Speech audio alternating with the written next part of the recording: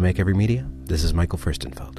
Next up in our Summer Spotlight series, it's another story of Texas resilience from independent audio producer Michelle Dallenberg. Full disclosure, this episode also happens to feature another very good friend of ours, Stephen Robinson, who, in addition to being an amazing and compassionate human being, also happens to be our old college roommate and very first Patreon supporter.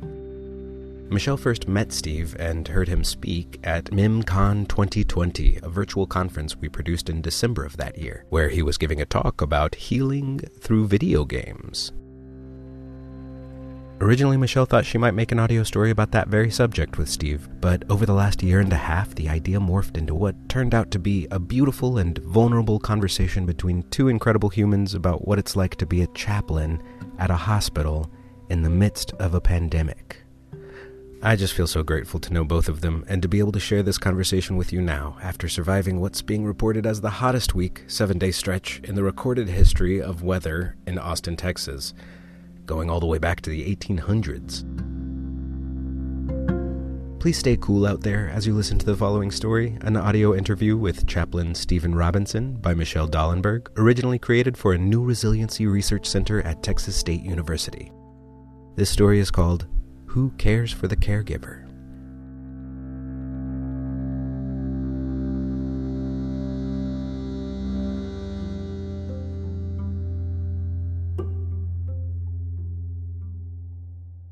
When I work at the hospital, watch nurses work their tails off, trying to help folks. It's their calling, it's what they do. They're good at it. They're tired. You're just worn to the nub.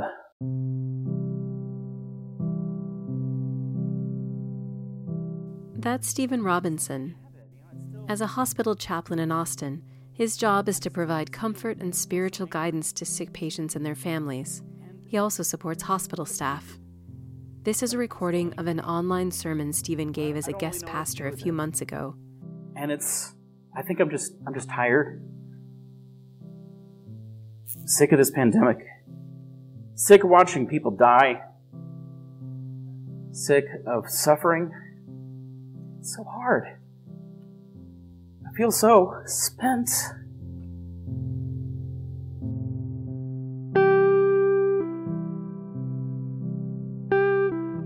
Healthcare workers have had some of the most unrelenting, exhausting experiences during the pandemic.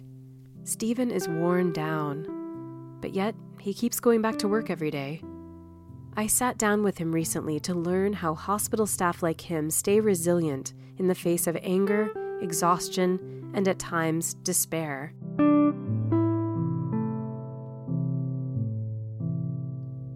How do you go through that over and over and over and over and find yourself at the end of the day and go back home and transition back to your family? How does that work? Well, that's a great question. Resilience is something that, I think certain folks have more of a knack for it than others, but it can definitely be honed and built and practiced like a muscle or something. During our conversation, Stephen shared with me some lessons he's learned about building resilience. The first one, be aware of your own story. What are your own kind of hang-ups or wounds, so that when you encounter people that are having something similar to you or something or an experience that helps you get in touch with your own wound, that you don't enmesh with them that confuses your story and their story. Second lesson, have a ritual when you leave work. Sometimes that's just hanging up your badge or putting away your keys or listening to, certain music on your drive home, offering a prayer, or, taking a walk around, I water the plants, anything you can do to kind of like create a marcation between that time and home time, their lives and your lives. The third lesson, get centered and get support. Some days, even with the most practiced emotional boundaries, some cases touch him deeply. And I'll, go home and I need to cry about it, or need to talk to someone about it, or sometimes I just need a hug from my wife, or and then I can take a big deep breath and walk the dogs or whatever it is, kind of help me kind of get recentered and settled and come back and do it again. So who takes care of you? Who cares for the caregiver? It's hard for folks that are caregivers by profession or nature to accept care or to recognize when you need to seek it out. So we try best we can to practice that, and we actually have a weekly time that we gather as a department, and so we meet and just talk about how hard our days was, or if we need help with something. And when COVID was really bad, I was finding myself like, chaplains would come in, sit down at the desk, and be like, and just big old sigh. And I was like, hey, how's it going up there? And we just talk right then. So I found we were all kind of chaplains for each other. Fourth lesson, express the big, scary feelings. Remember Stephen's online sermon? It was about anger. But something that I've had to learn as becoming an adult, as becoming a mature Christian, is that my anger is okay. Your anger is okay. It's our emotional responses, how God made us when we see something or feel something or experience something that's wrong. When something's unjust or unfair, when someone suffers for no reason.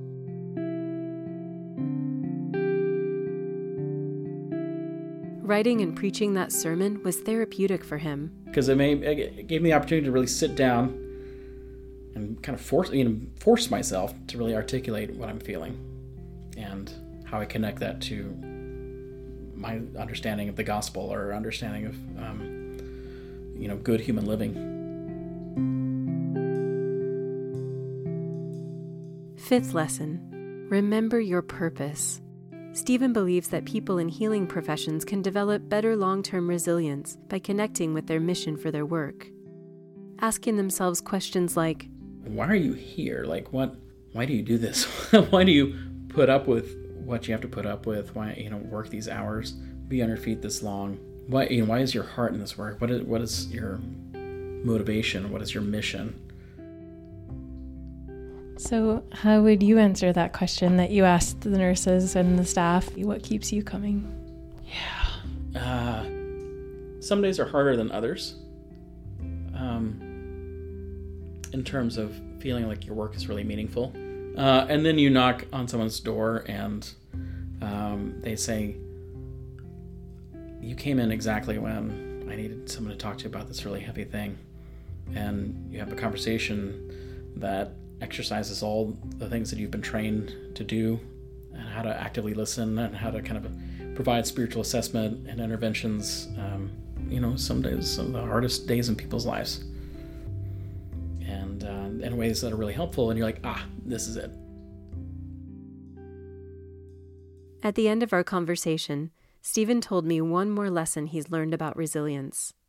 Don't forget to celebrate the good things. Can you think of any success stories over this past year, places where things went better than expected? Something that we do and have done, I guess, for a while, since I think the first time that a COVID patient got better and left the hospital, we called it a Code Sunshine, and we would line up at the exit. There's a big long hallway towards the north entrance, and staff would come and line up the whole hallway, and we'd play Here Comes the Sun by the Beatles over the overhead. It's making me tender. And wheel them out, applaud. Sorry.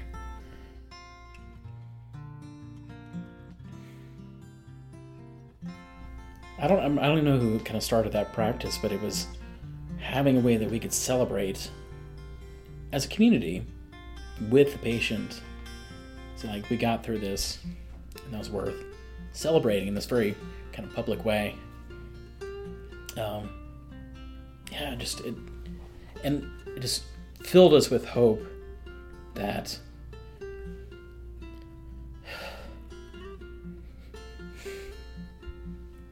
there would be more. And there were tons, Lots of people got better. Lots of people went home that, got to live their lives again and got to be with their family. And there's so many things worth celebrating. Kind of the miracles that we were able to pull out of our hat. The people that did get to go home, make it worth it.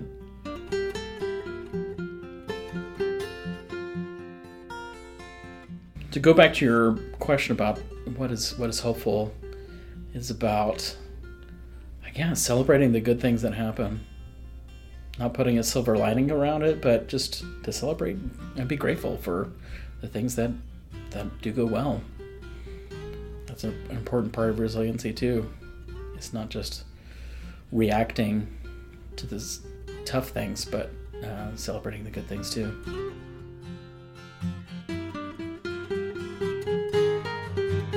For the Community Health and Economic Resiliency Research Center of Excellence at Texas State University, I'm Michelle Dallenberg.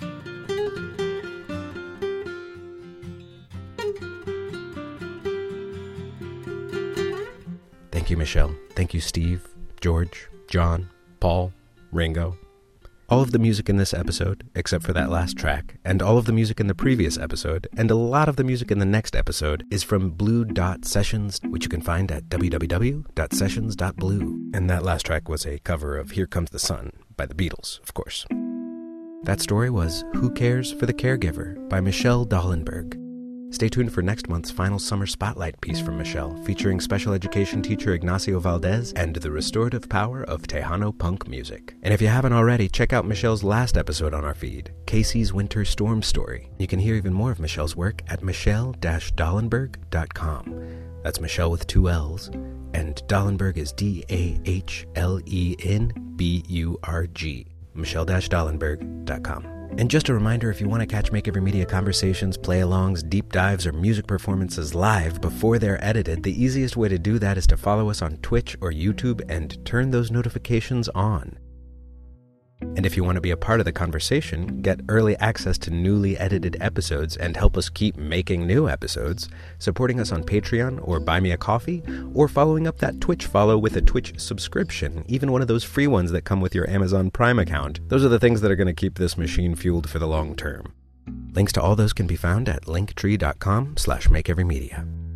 Michelle's project through Texas State University is coming to an end this year, but she's going to keep making these pieces about resiliency because she can't help it. She's got more stories to tell, and we would love to support her in that and keep broadcasting her stories and new episodes of Make Every Media and Grief Hoarders and Come and Take It by Beth Webster. But this stuff takes time. Producers often do this work on top of their other jobs, and all too often entirely out of passion. Our dream is to be able to pay producers like Michelle a full-time salary to make amazing radio like this.